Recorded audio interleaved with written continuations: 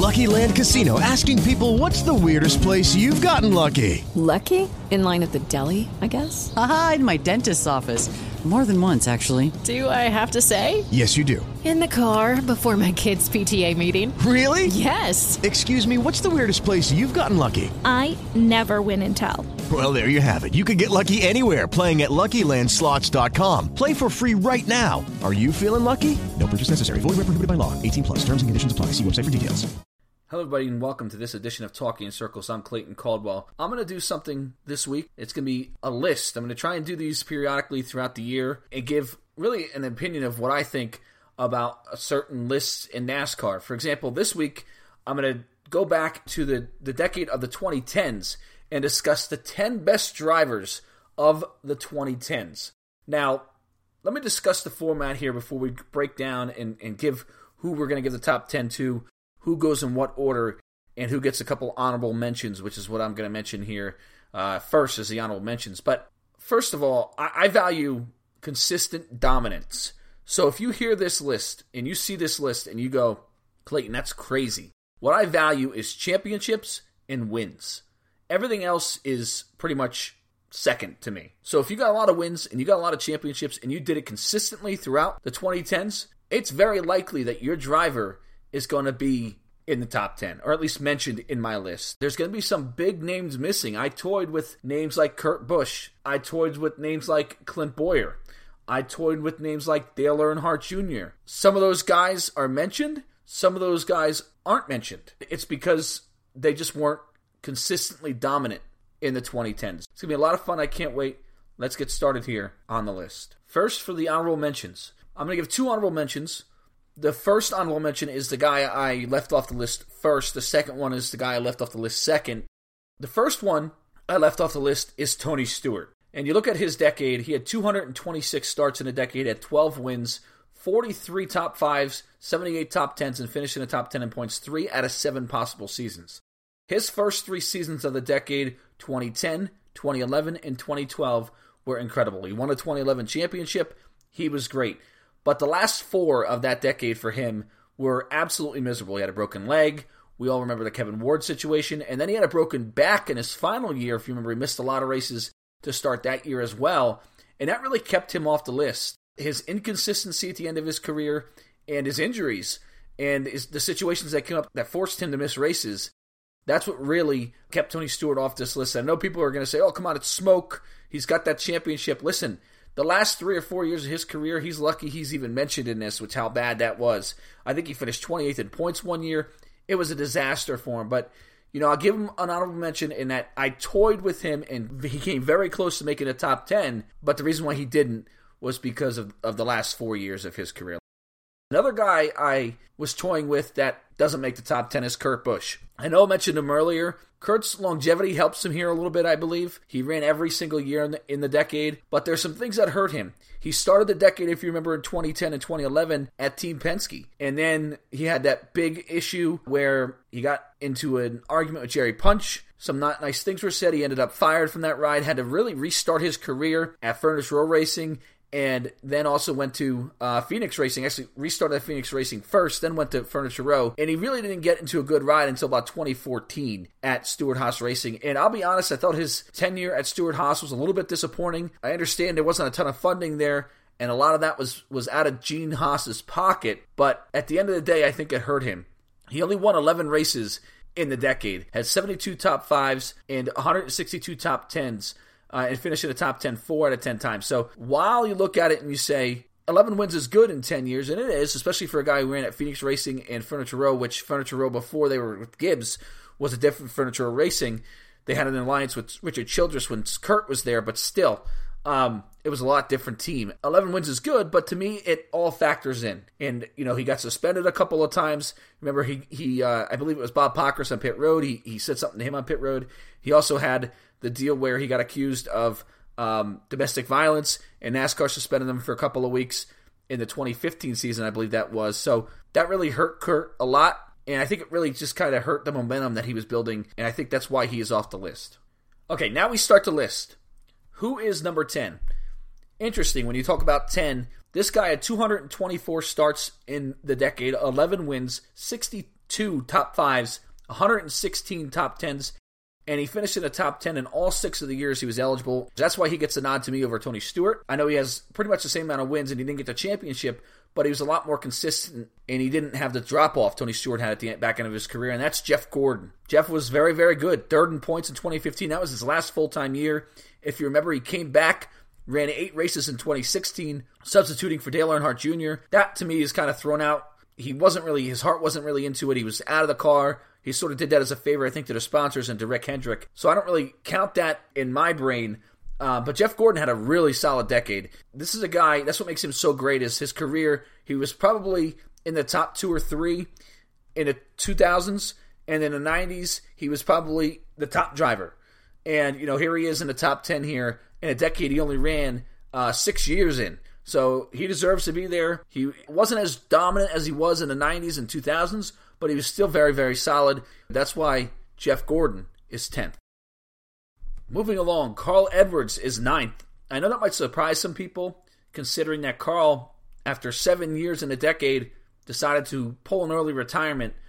He might be a little bit higher had he not just been at Roush and had some inconsistencies. Carl had kind of an odd career. There was times where Carl won a lot of races in his career and didn't perform so well in the points, and then there was times where he performed really well in the points and didn't win a lot of races. Obviously, that second place run in 2011 held a lot of value to me. He lost by, if you remember, they were tied in the points, him and Tony Stewart, in 2011, and he lost because of the amount of wins he had. So a tough year for him there in 2011. He was there through a little bit of a downtime there at Roush Fenway. I think that hurt him in this case. He didn't get as many wins as he needed to. 12 wins in a decade, 63 top 5s, and 252 starts. Finished in the top 10 in points 5 out of 7 times.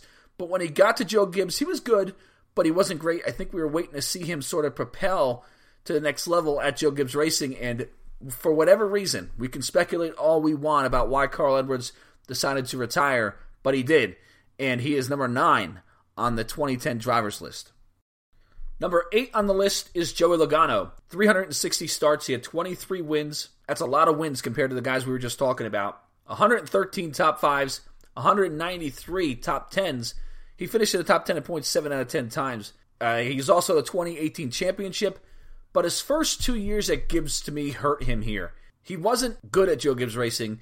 When he got to Team Penske, he really excelled. So he only had really 8 years of being an absolute dominant race car driver. And to me, he was good.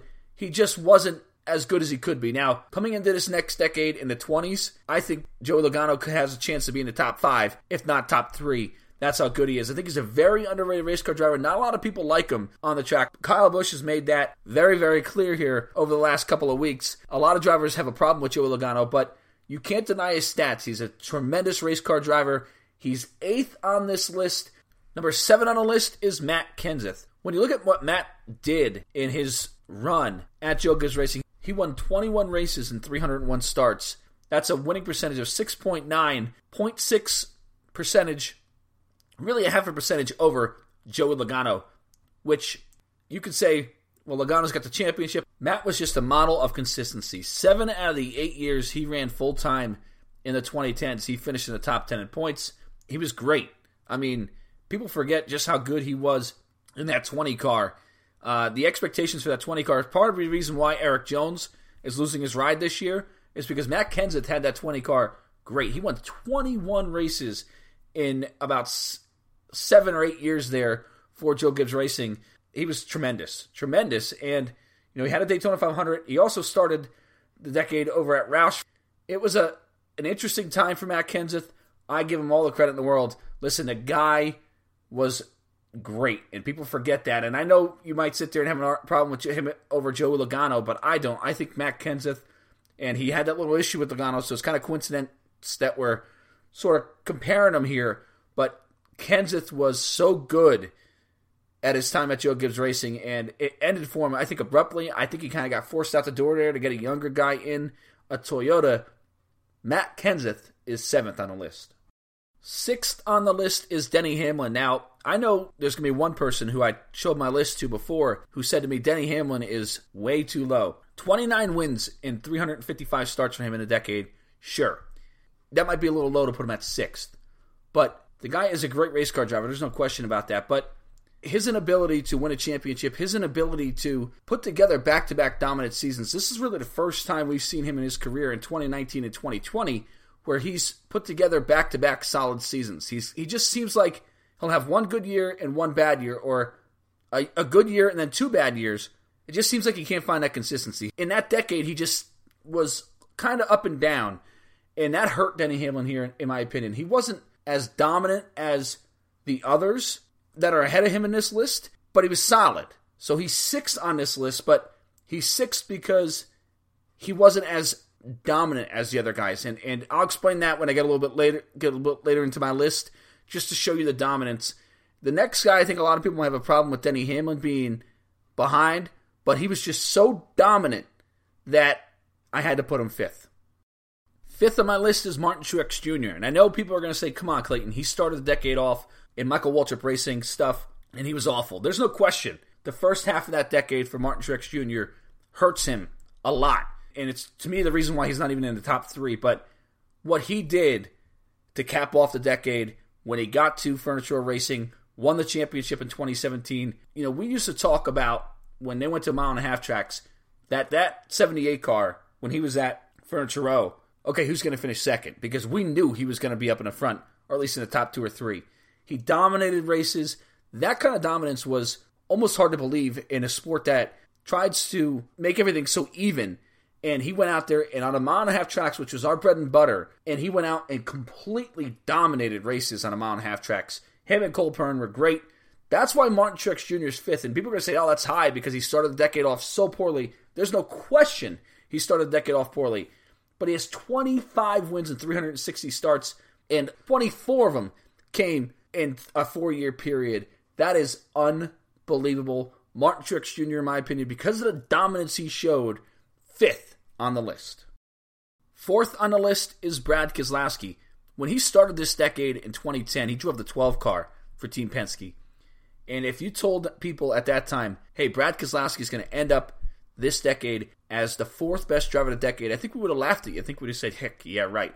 Listen, he went out, and not only did he win a championship in 2012, but he just had a solid decade. The only thing that's keeping Brad Keselowski, to me, from being higher on this list is just his inability to perform in the playoffs. We talked about that ad nauseum last year. It just seemed like when this two team got to the playoffs, weird things happened. It cost Paul Wolfe his job, in my opinion. That's why he's got a new crew chief this year in Jeremy Bolins. But Keselowski had 29 wins. That's a winning percentage of 8% over 360 starts, 114 top fives, 182 top tens, finished in the top 10 in points 7 out of 10 years of the decade. He belongs in the top 5. The only reason why he's not ahead of Jimmy Johnson and the other guys on this list is, like I said, he hasn't performed in the playoffs when the money was on the line. So Brad Keselowski slots in fourth. Third on my list is Jimmy Johnson, and I can hear people saying already, Jimmy is too high on your list. The last 3 years of that decade, he was awful. And there's no question, the 48 team took a nosedive the last 3 years of the decade. But when that decade started, he was coming off, 2010 was his year that he won the 5th consecutive championship.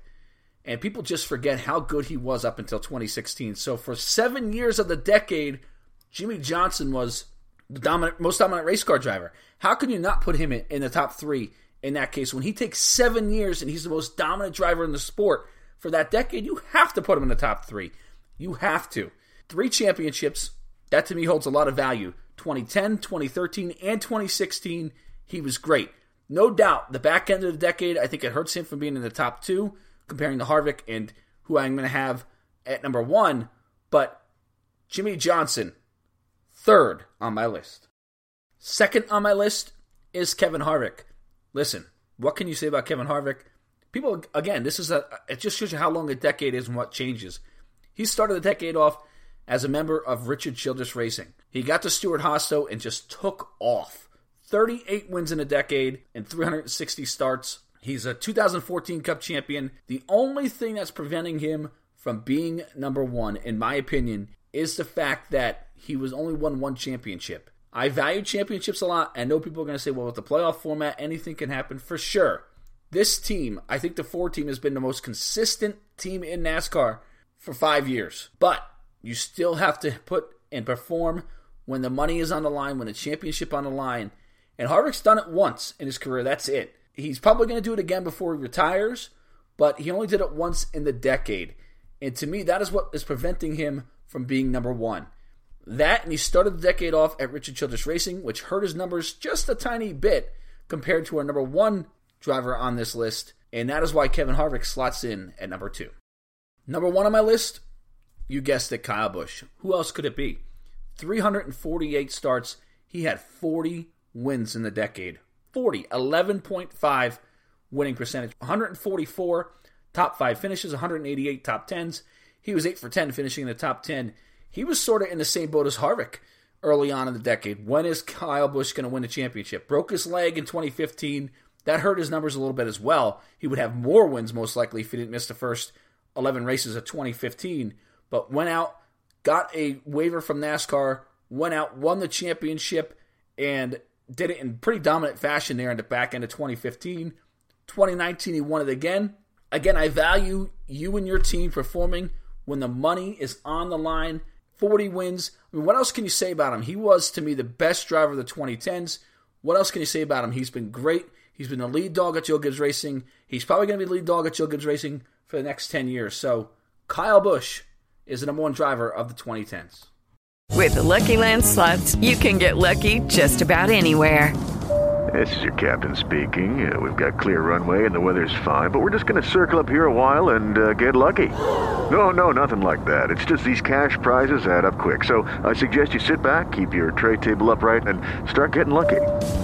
Play for free at LuckyLandSlots.com. Are you feeling lucky? No purchase necessary. Void where prohibited by law. 18+ terms and conditions apply. See website for details.